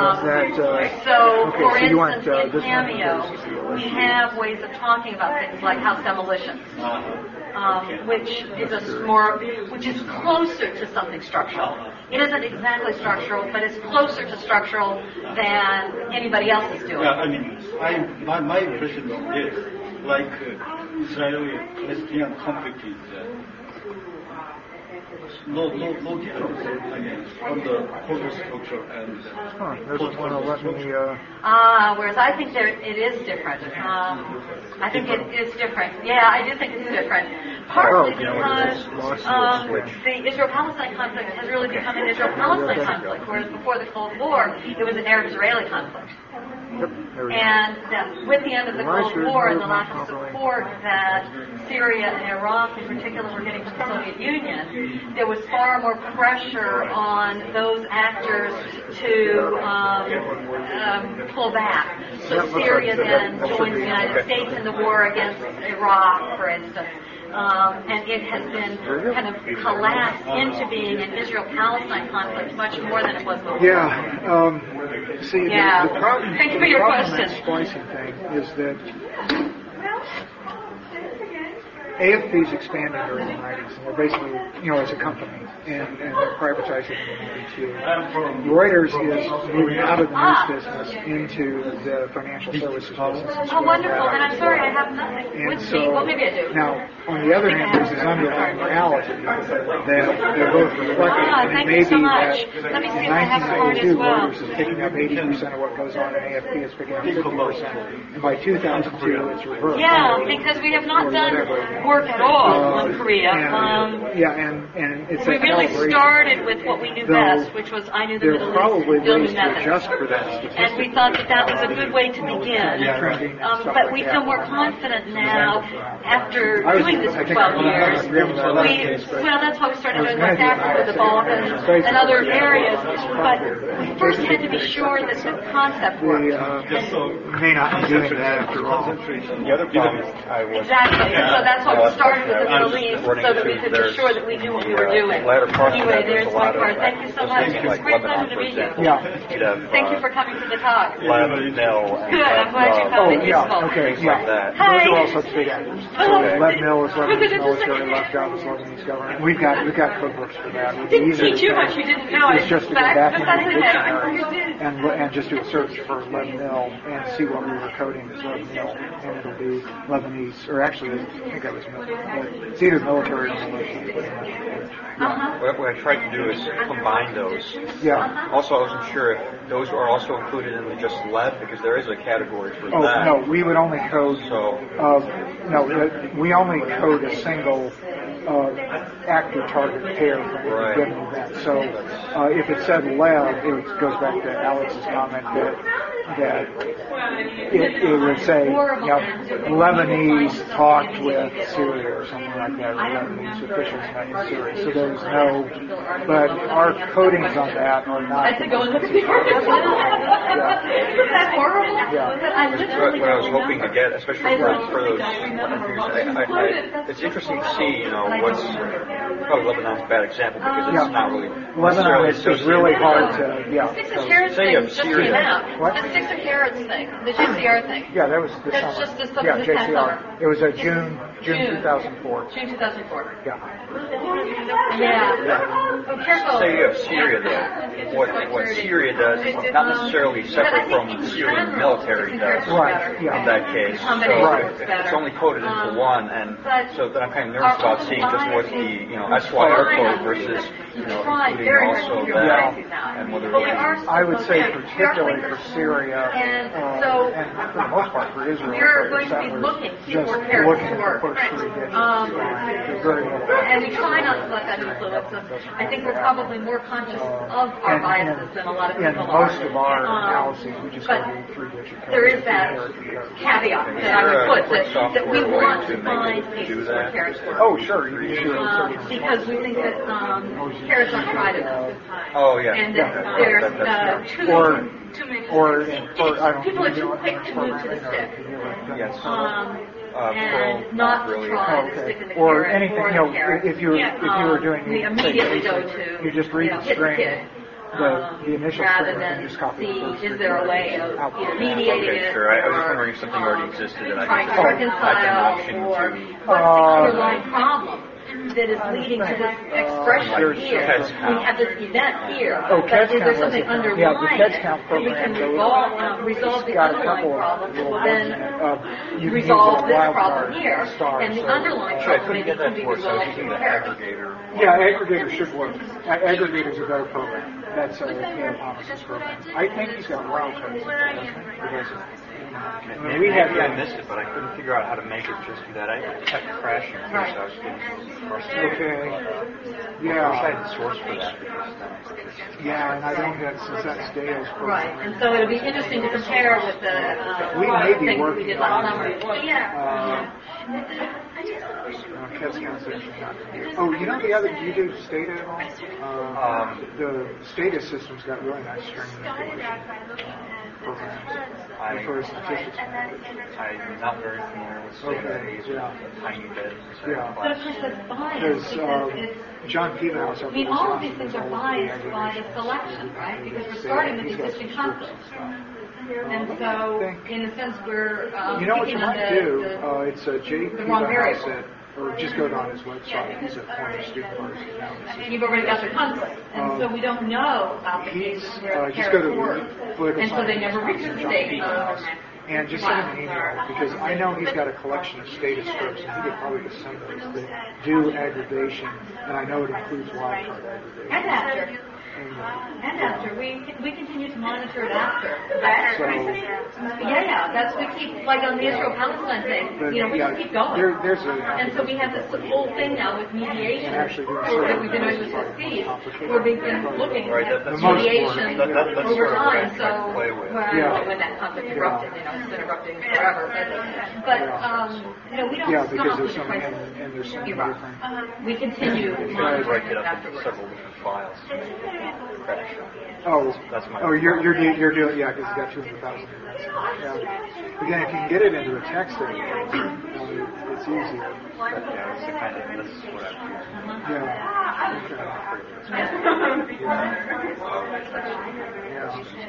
Even that was having problems.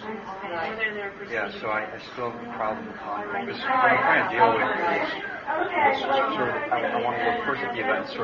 I picked January 96 to start off with, as sort of brand new, because that's when there's good data going forward to the Israelis pulling out of Lebanon. Yeah. Okay. And the events that led up to that. And I want things, 96, 97, 98 to be sort of before that era, then that era, and then what's happened since then. Try to pick out different problem representations on both sides within the So I think it sort of needed to be somehow consistent. So he would be a good person better than I would be. I think. You're probably the main. No, that's fine. I'm going to run to the restroom. Tell me where. The basically Lebanese Israeli. Oh, that's right. I do remember that now from being here before. Thanks so much. No, because we're going to keep meeting now for another 4 hours. The problem is the Syrian side. The airport. I'm not sure. Probably that would be lovely.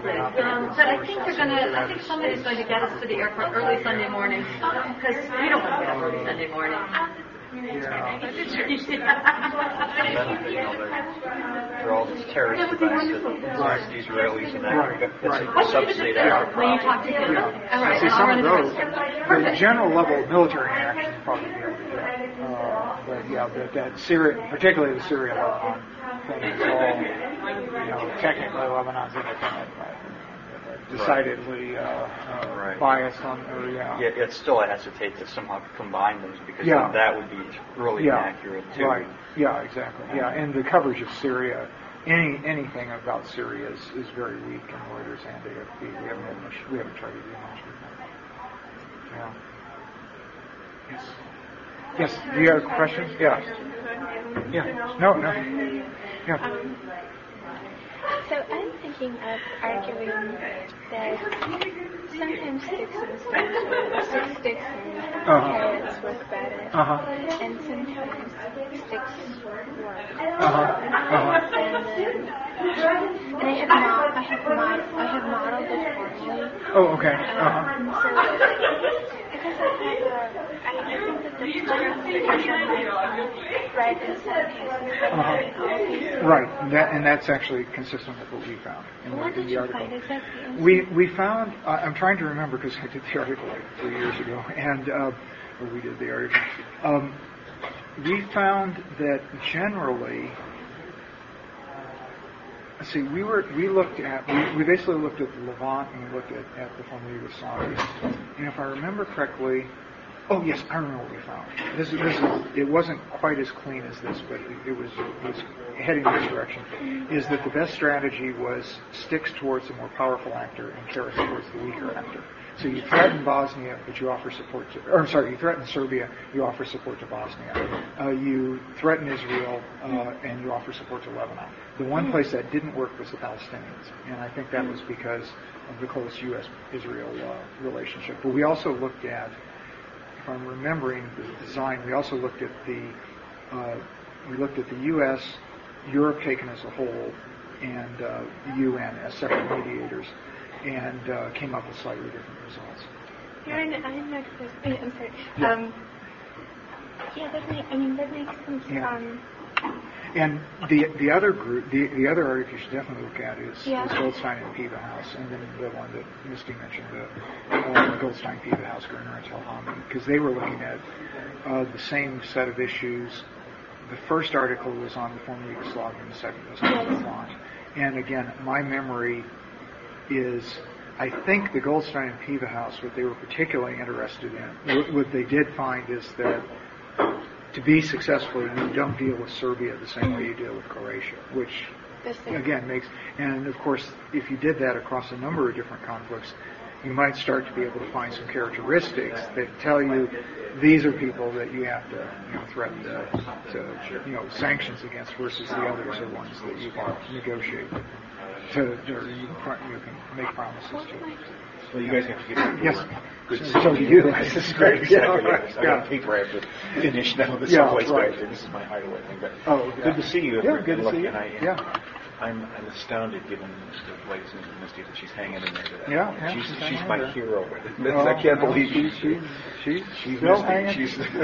Yeah, I decided I was going to harass her when she said, "Can you see over my head?" I almost yelled back, "Misty, you're short." But there were too many other people who didn't know that we were really going to Exactly. This is how we throw job candidates off. Okay, well, give them good to see you. We'll be ready to take care. Okay, great. Oh, are you here in this building? Yeah, my house is right here. Oh, really? Oh, wow. I spend half my time here, half time. That's wise. Yeah. Okay, so I'm going to try to press on and see what I can do with that. Okay, and just keep in touch by email. I'd still like to get the AFP data, though, before... Yeah, I'll try to get that done when I can, but it's going to be... Are you talking about a thesis that's due at the end of the year? Or the end of the academic year? Or the end? Okay, so we got time. Okay. Yeah, but this is I understand. Of it, so, but I was just wondering if it's... What exactly do you have to do? Do you have the file... You said you had the files downloaded through we've got all the raw text already downloaded. I've just never done anything. And it's just a case when I get around to... And, what I would normally do, if it was not for intellectual property issues, I'd just say, well, I'll send you the files, but I can't do that legally, and we're trying to stay on the this side of the law. If there was some, I was wondering if I could run it myself. Otherwise, well, you guys have access to Nexus here, don't you?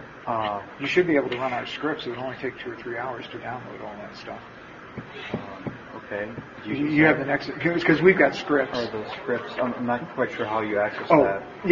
We've got, if you go onto our data site and look under, actually they're mostly called text filters, there's a program there called Nexus Filter that's got 2 or 3 pages of documentation about how it works and how you use it. And it's the sort of workhorse program that we have. And I know people at Texas A&M have used it, and people at Wisconsin have used it, so it probably also works here. And with that, what you do is you go on, you log on to LexisNexis, and you find, and you come up with a search thing. In LexisNexis, you can identify up to 1,000 stories. So you point your you get the address of the first story in that list of 1,000 stories. And what this program does is it goes through and it reads. It's as if you were sitting there at the computer, saving the story, hitting the next button, and it does that until it runs out of stories. And then what you've got at the end of that is a file with the text of all that story, neatly formatted, and all the HTML is out of it and stuff like that. What is this? It's called Nexus Filter. What is the script in? It's a Perl. Perl? Yeah. And Perl is it's a weird language, but it's fantastic for that whole program is 200 or 300 lines of that of Perl, and it does all that sort of stuff. Yeah, and it's our workhorse for. So when we've got a download for the Swiss Peace Foundation, I sit down and in 10 minutes download 2,000 stories for the last 3 months in the Middle East. And assuming that works here, but the worst it would have is, and I should also add, it's all legal. You might need to do a little bit of modifications because your system might be slightly different than ours. But I doubt it. Your system's probably identical to ours. Okay. So if I do that myself, then you're fine on intellectual property. The Tabari, as far as that goes. Yeah, you can just run Tabari with the existing dictionaries, and it's just a case of giving Tabari a list of the files that you want read. You can take our existing dictionaries and get your data. So should I just take the ones that are included with the Levant distribution? Or we've got a slightly more updated one, but that would be close enough. Yeah. Okay.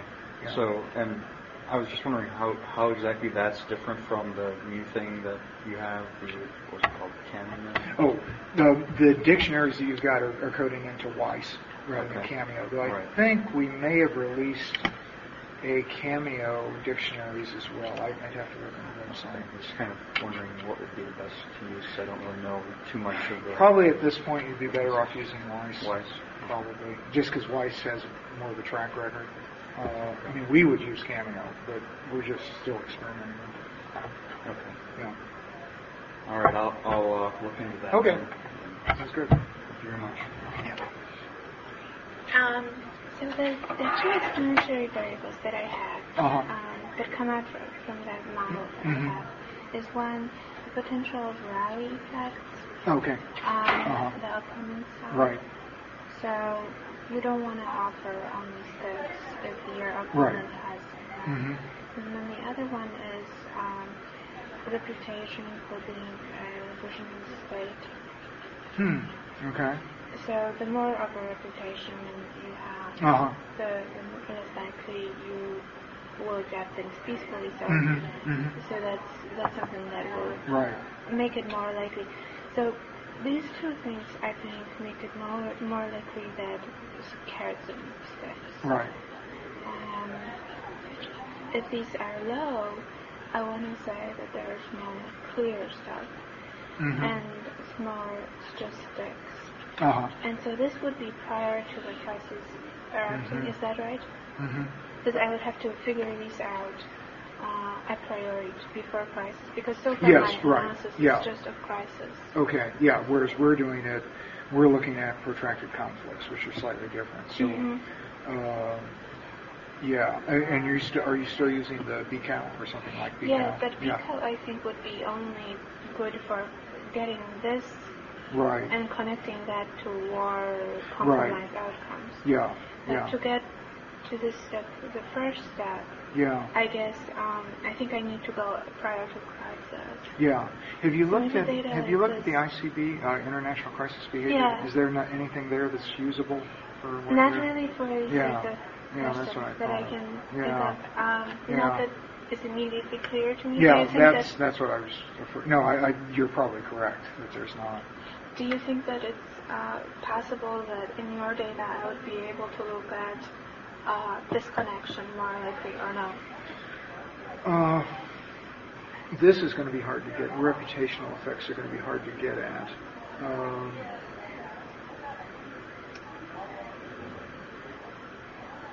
I don't immediately see how you would get that out of event data. There may be a way, or there may be a way of getting something that is an instrument for those of some sort, but nothing's jumping out of me immediately. This is a possibility. That would probably be easier to do than that. Because one of the things you could look at, I suppose, on this is the extent to which interactions directed at the opponent generate additional support for the opponent from elsewhere in the international community.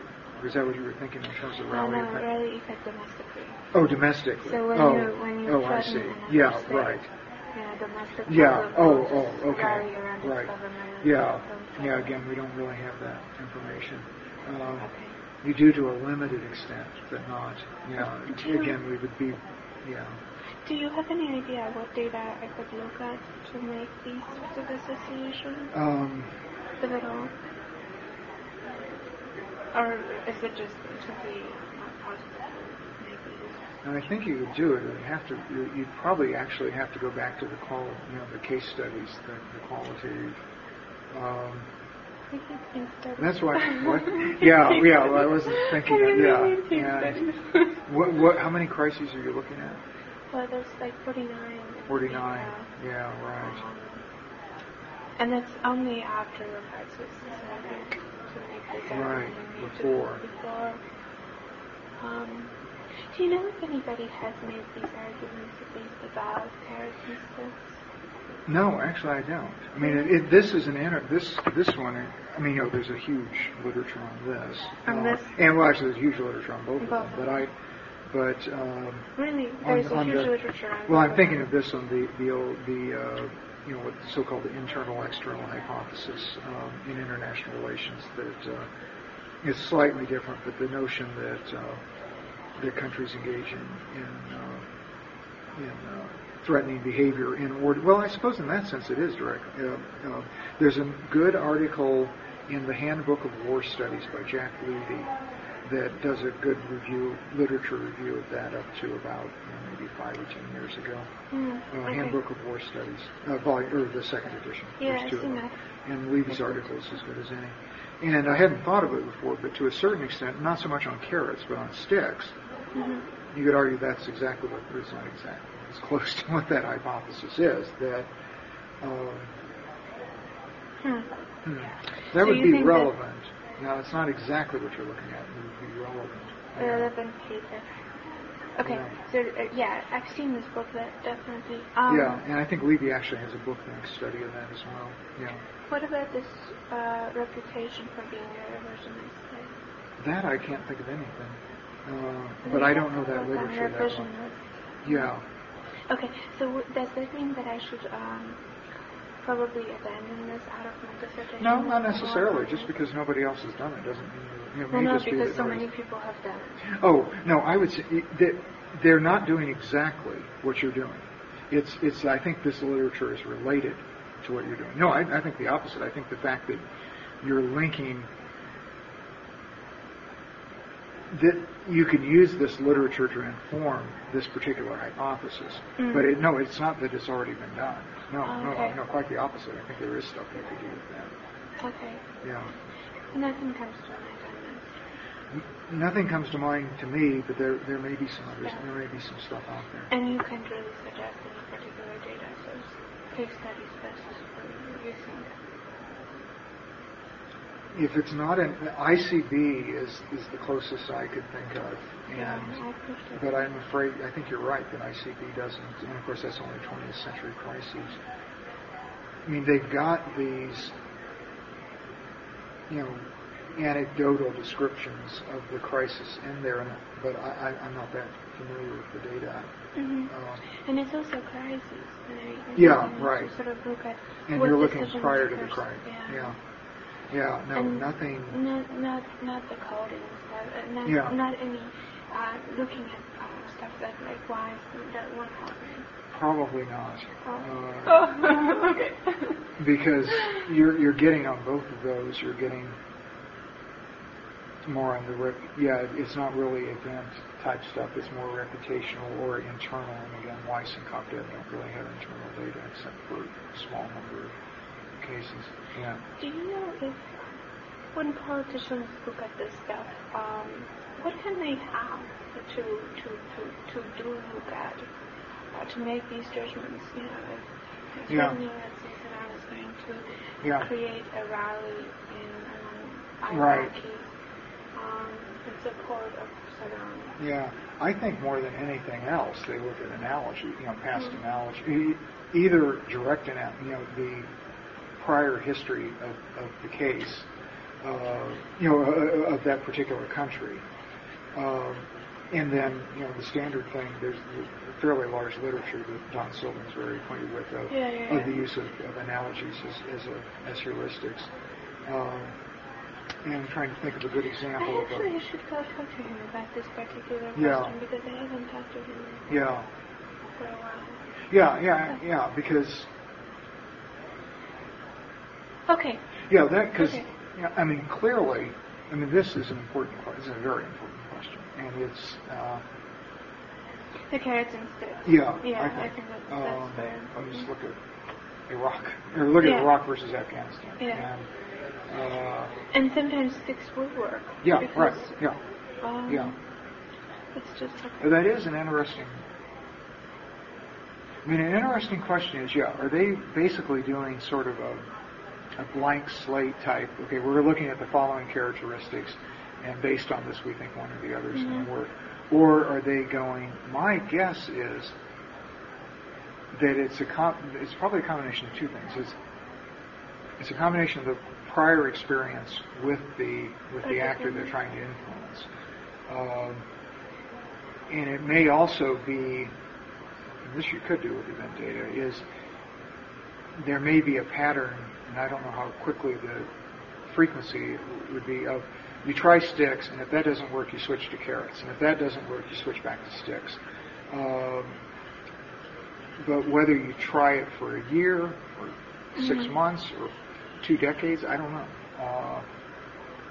If you look at the U.S.-Soviet relations in the Cold War, the period was probably about 15 years. So, I wonder if these sorts of questions aren't better sort of scope conversation that the way we're practicing into just conflict, into just interactions that exist between actors that don't really have a extensive past, the way that the U.S. and the Soviets Yeah. Such an extensive past that everything Right. was embedded in this. You're right. So what do you do?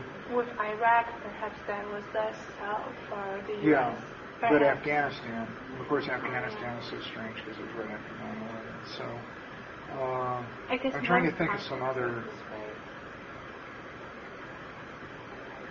I mean, that particular thing is one of the things that makes the former Yugoslavia so interesting. Yeah. Is that suddenly Europe is confronted with states that it had not had any experience with since before World War I, Yeah. and that was pre-World War I was irrelevant. And another interesting case is all of the former Soviet Union. What do you do with Ukraine? Well, how do you deal with Kazakhstan and nuclear weapons, which was a case where there was successful use of carrots? And here's a state that didn't exist, and you've got a major problem. So one possibility might be to look at some of those cases like, if you take, and thought of this before, but if you take the problem of disarmament of Belarus, Ukraine, and Kazakhstan, that's something that you could either do by providing incentives, which is what they did, or by threatening. And so how did the United States and the Europeans decide to go the route that they did,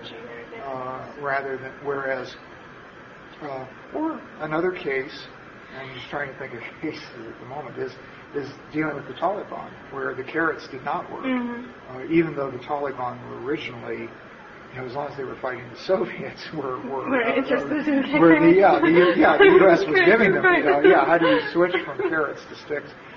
But trying to think of another case, or Nicaragua, the U.S. involvement with Nicaragua, which was a sticks and carrots thing.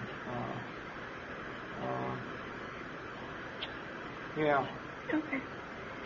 Yeah, no, it's an interesting topic. It's not an easy topic, but it's an interesting topic. Perhaps I can convince you to read one of my... Excuse me? Perhaps I could convince you to read a proposal. Yes, and I will try to actually do it this time. I will send it to you. Okay, I will send good. something new to you, so it's Okay. fresher. Good. Thank Sounds you good. so much. Yeah, certainly. Thank you.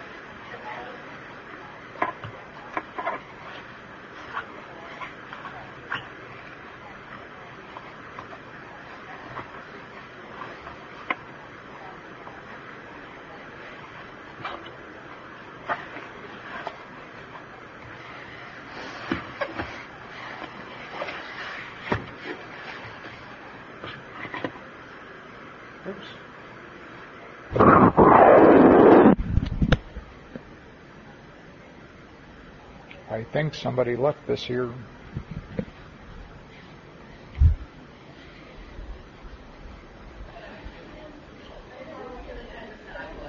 I would. Actual sex. It doesn't mean but this is one of those.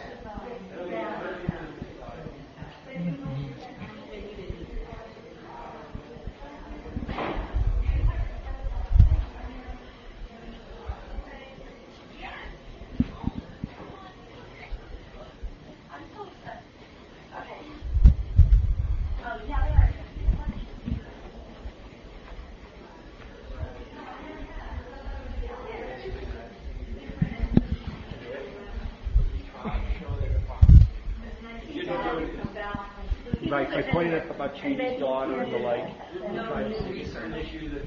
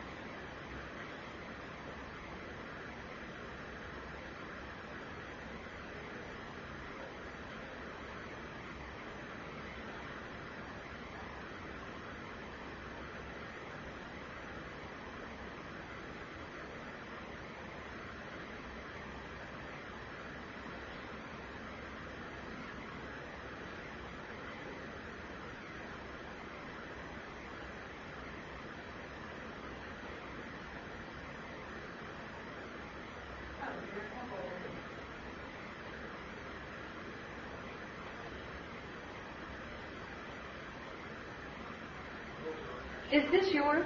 That it's no, that's the center. It is. It's a center. Yeah.